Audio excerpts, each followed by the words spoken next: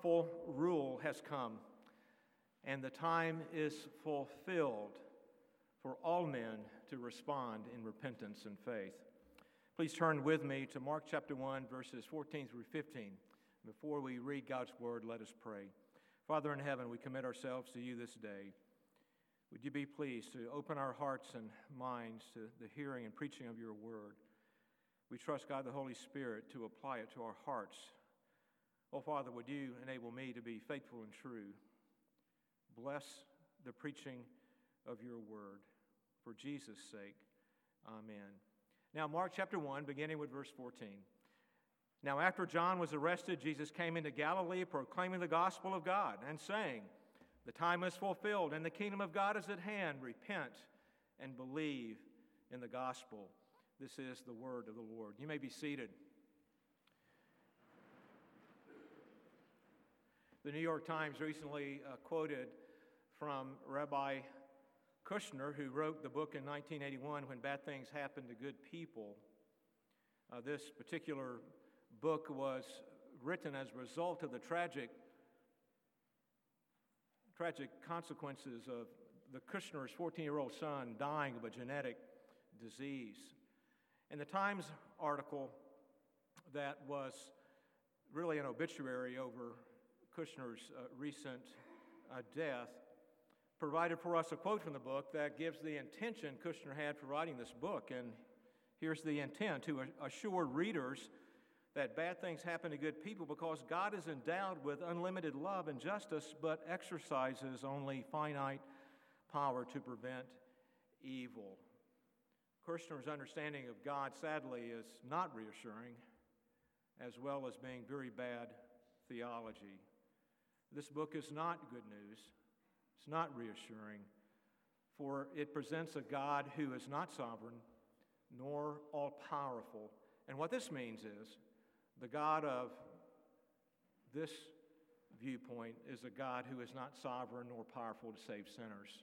That is not good news. In contrast to this bad news, the Scriptures proclaim the truth, the good news of the gospel, that God is sovereign over all. And He's powerful, all-powerful. And He is sovereign and powerful to redeem sinners like you and me. That's good news. In particular, the first 15 verses of the Gospel of Mark stands as a correction to Kushner's bad theology, his deficient view of God. For already in Mark, just in 15 verses at the end of today's message, we will have read and heard about a God who is sovereign, who has a sovereign plan, who is all-powerful and is able to fulfill His plan. And part of His overall plan is to redeem a people unto Himself through the Lord Jesus Christ. That's good news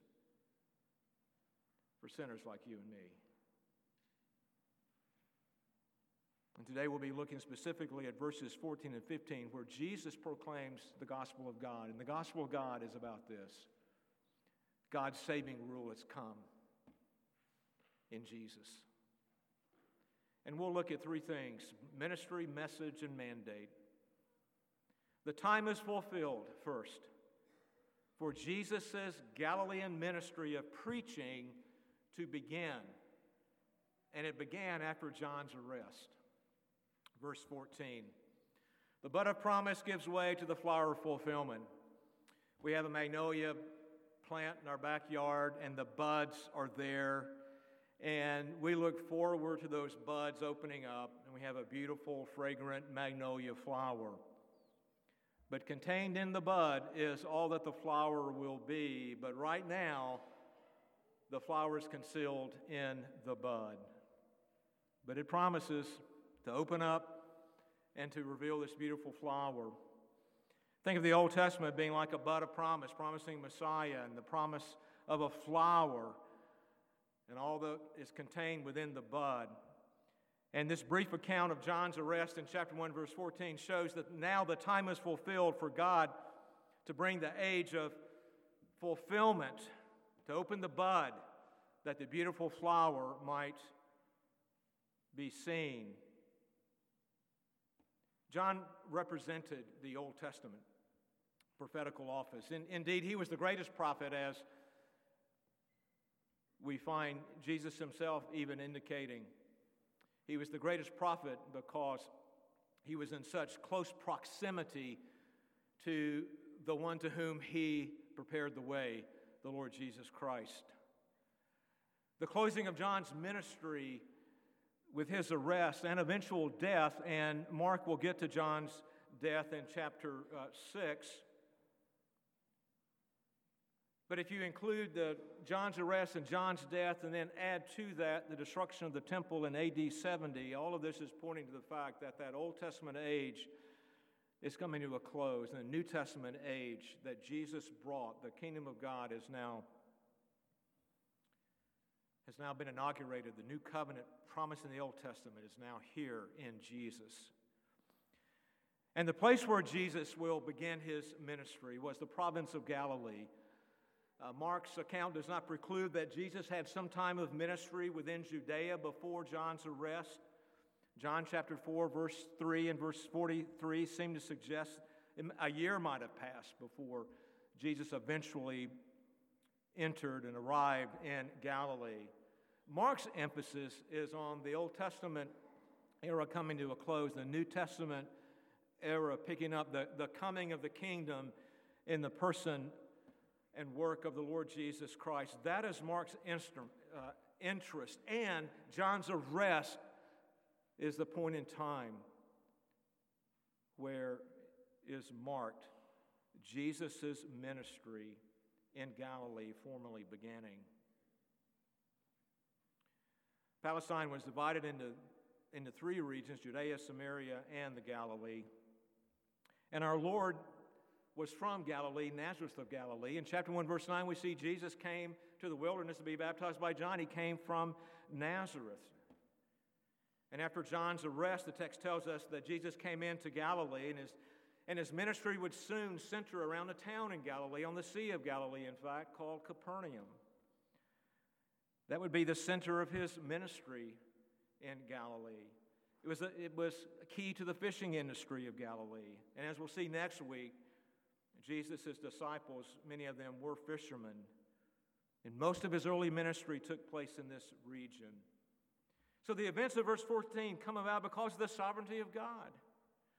The verb in the passive form used in chapter 14 to signify John's arrest, that is, to arrest, indicate an action was done to him. Obviously, John did not arrest himself. He was arrested by Herod and Herod's soldiers. The same verb is used in the passive form in chapter 9, verse 31, where there we read Jesus was offered up on the cross.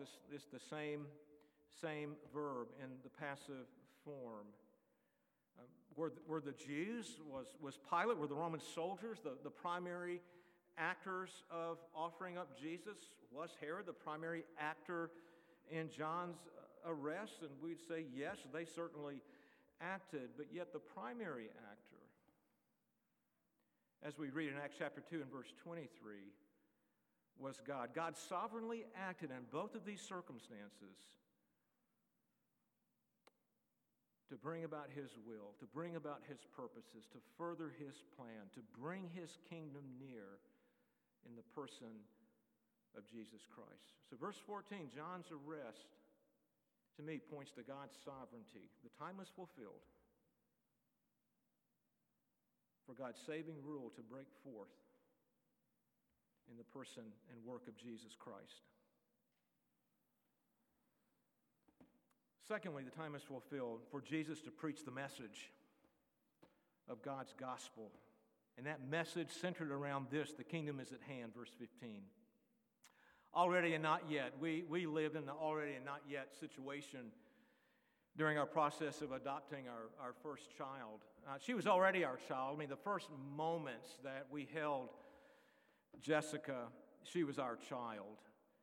But yet, we had to wait 14 days, a 14-day period of time when she was our child, but maybe not yet, because the mother could just ask for the child back anytime during that 14 days period. No reason, no court involved.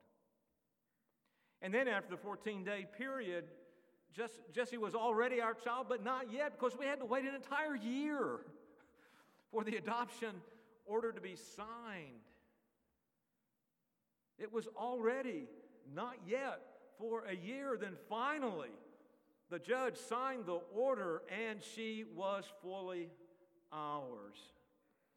So we experience already and not yet things in our lives, and yet as Christians, we are living in the already and not yet. The kingdom of God has come, has been inaugurated in Jesus' coming, but it's not yet come in full.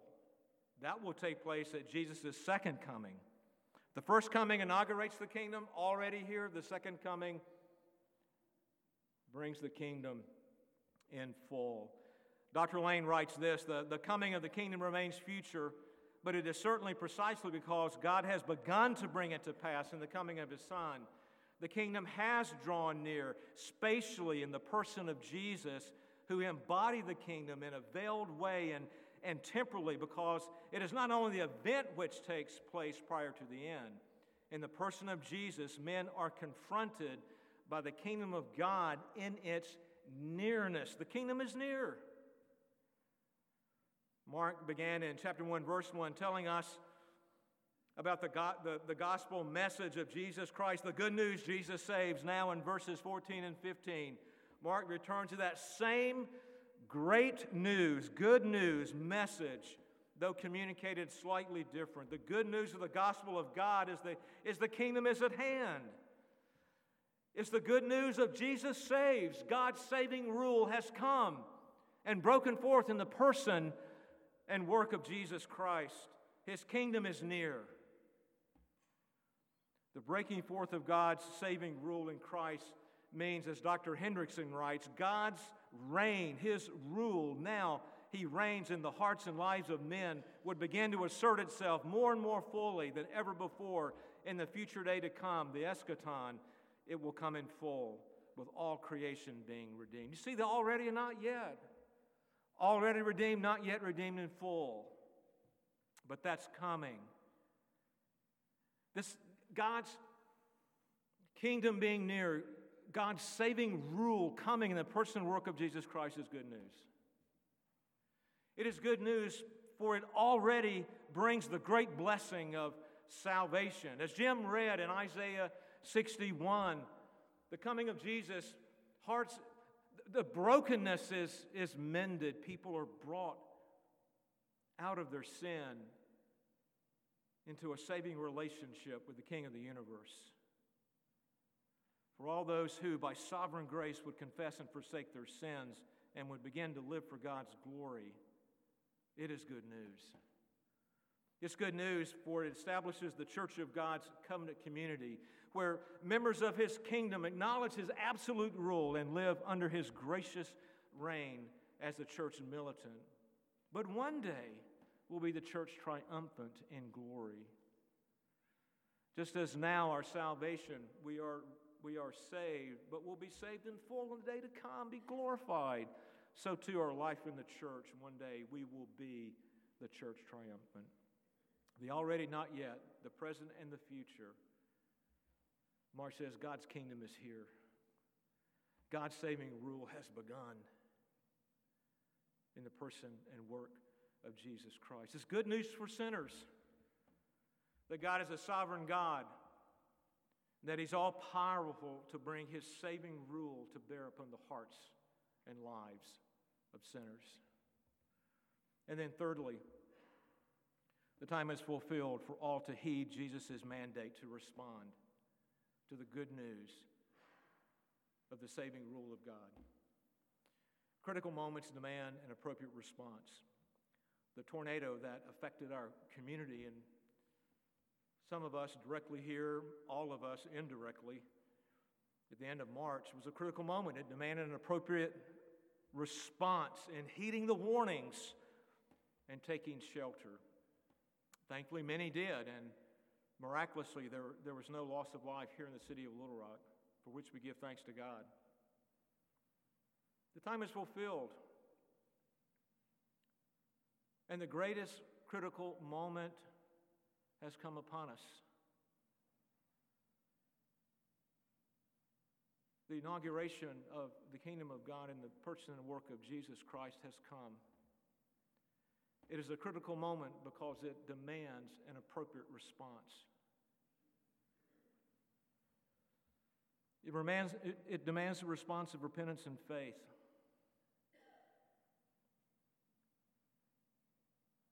And while heeding the warnings of a tornado is very wise to do, we must understand that the greatest warning is heeding the call to respond to the rule of God savingly in the person and work of Jesus Christ.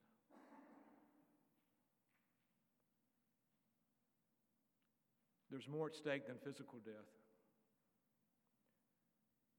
It is eternal death that is on the line with this response.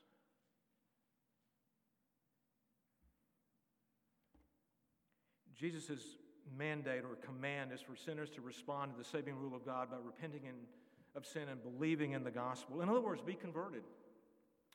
To be converted to Christ requires both repentance and faith, these twin graces that our confession talks about.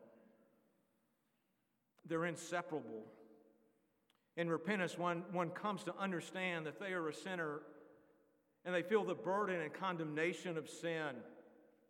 They come to hate their sin. They confess it. They turn from it. They do a 180. And they choose to put their faith and trust in the only one who brings forgiveness and the gift of eternal life, the Lord Jesus Christ.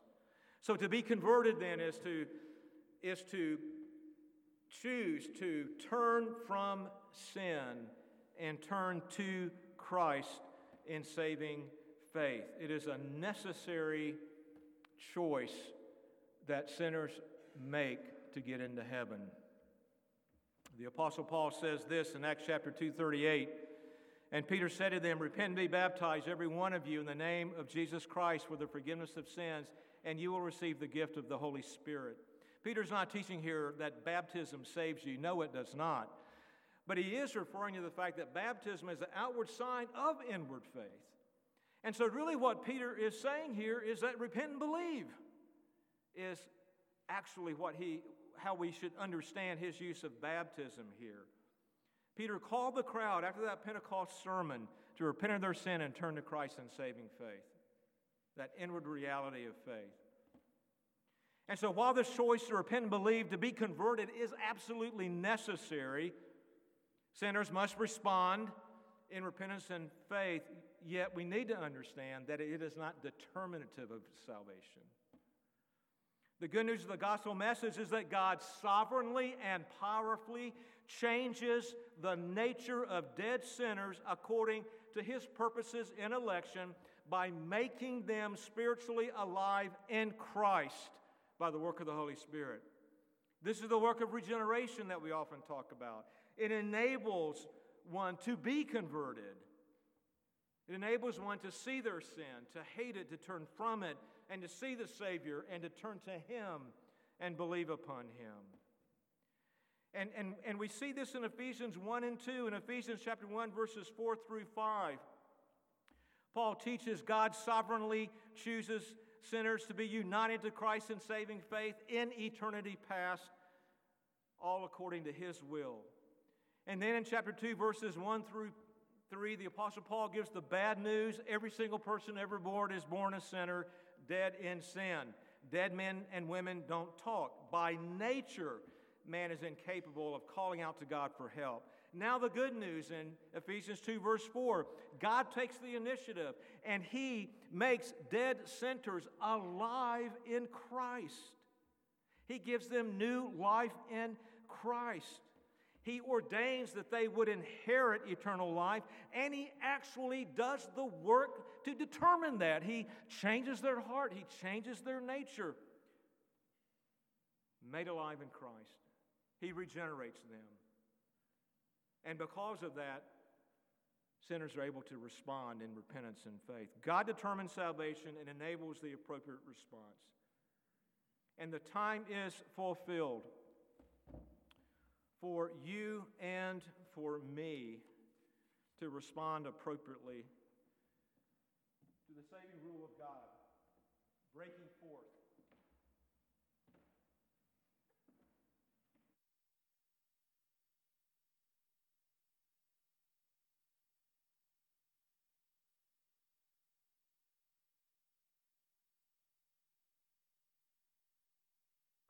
Power and sovereign plan to save sinners. And may we not buy into that bad news. May we not repeat that bad news. May we sure not base our life and our eternal destinies on that bad news. For those who have not responded to the saving rule of God in repentance and faith, I would ask you to consider, do you see yourself a sinner in need of a Savior? And do you see Jesus as the Savior, as He is taught in Scripture? And if that describes you and you've yet to repent and believe, I would call upon you to turn from your sin, repent, and believe upon the Lord Jesus Christ and be saved. Respond to the saving rule of God breaking forth in your life. If you do not see yourself as having a sin problem, or you see Jesus as not being the Savior, just a good man, then I would implore you to cry out to God and ask Him to bring His sovereignty and power to bear upon your heart and to change you, to give you new life, that you might see your sins, see Jesus, turn to Him, that you might respond appropriately to the saving rule of God breaking forth in your life today. And then for those of us who have responded to God's saving rule by being converted, may we first of all overflow with gratitude and thanksgiving to God for the infinite measure of His grace that He has poured out upon us. And may we endeavor to proclaim that very same gospel message that Jesus proclaimed. That we would be about the business of declaring that the sovereign rule of God is at hand. The saving rule of God is at hand. The kingdom of God is near. It is at hand, the person of Jesus Christ.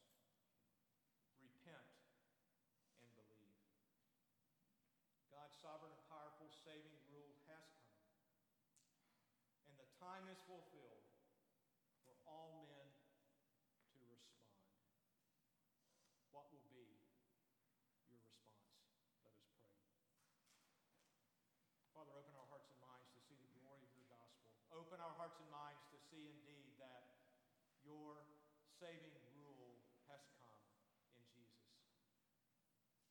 And Father, I pray for your work of grace in our lives such that we would respond appropriately in repentance and faith. And we ask and pray this in Jesus' name.